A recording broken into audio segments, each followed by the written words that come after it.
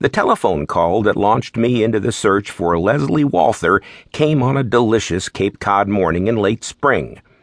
Sunlight bathed Pleasant Bay in a soft, buttery glow, and the sea-cool air was sweeter than strawberry wine.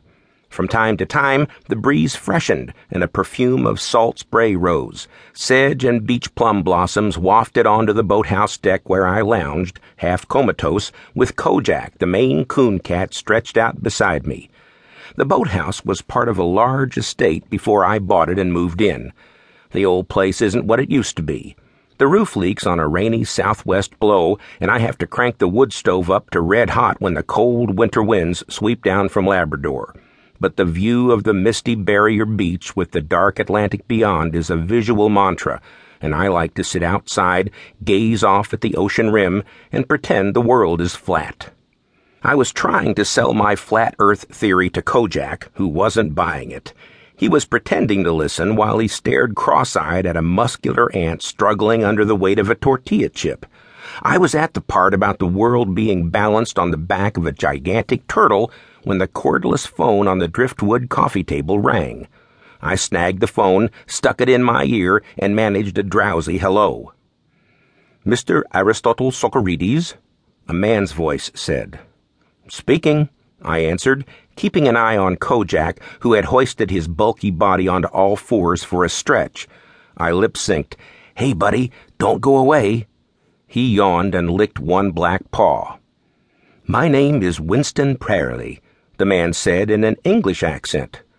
"Would you be available this afternoon or early this evening? My employer, Mr. Frederick Walther, would like to discuss the possibility of retaining your services."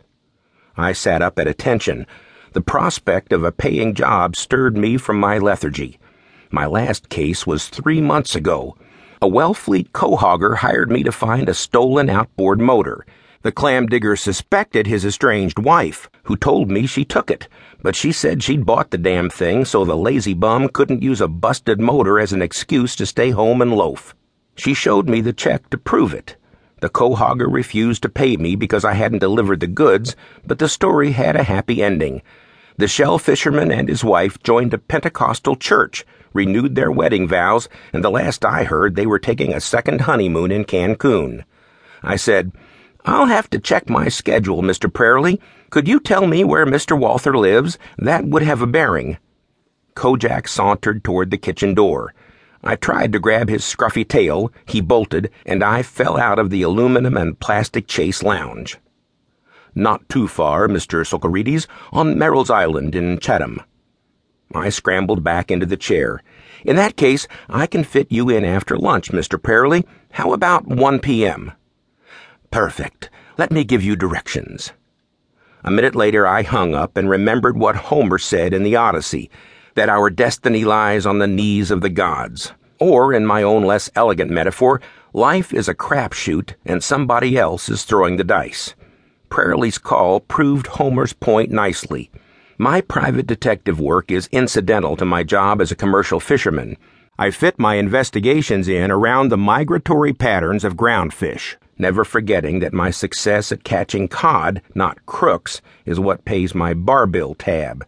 Ordinarily, it was the time of year when my fishing partner Sam and I would have been hooking cod from his line trawler, but Sam was in Florida with his wife Millie, enjoying a trip to Disney World and Epcot on a VFW raffle ticket I bought them. Sam had been reluctant to go. I don't think he's been off Cape since Cal Coolidge was president. I told him the cod fishing could wait, and he agreed it was cheaper to take a vacation than to settle with Millie in divorce court.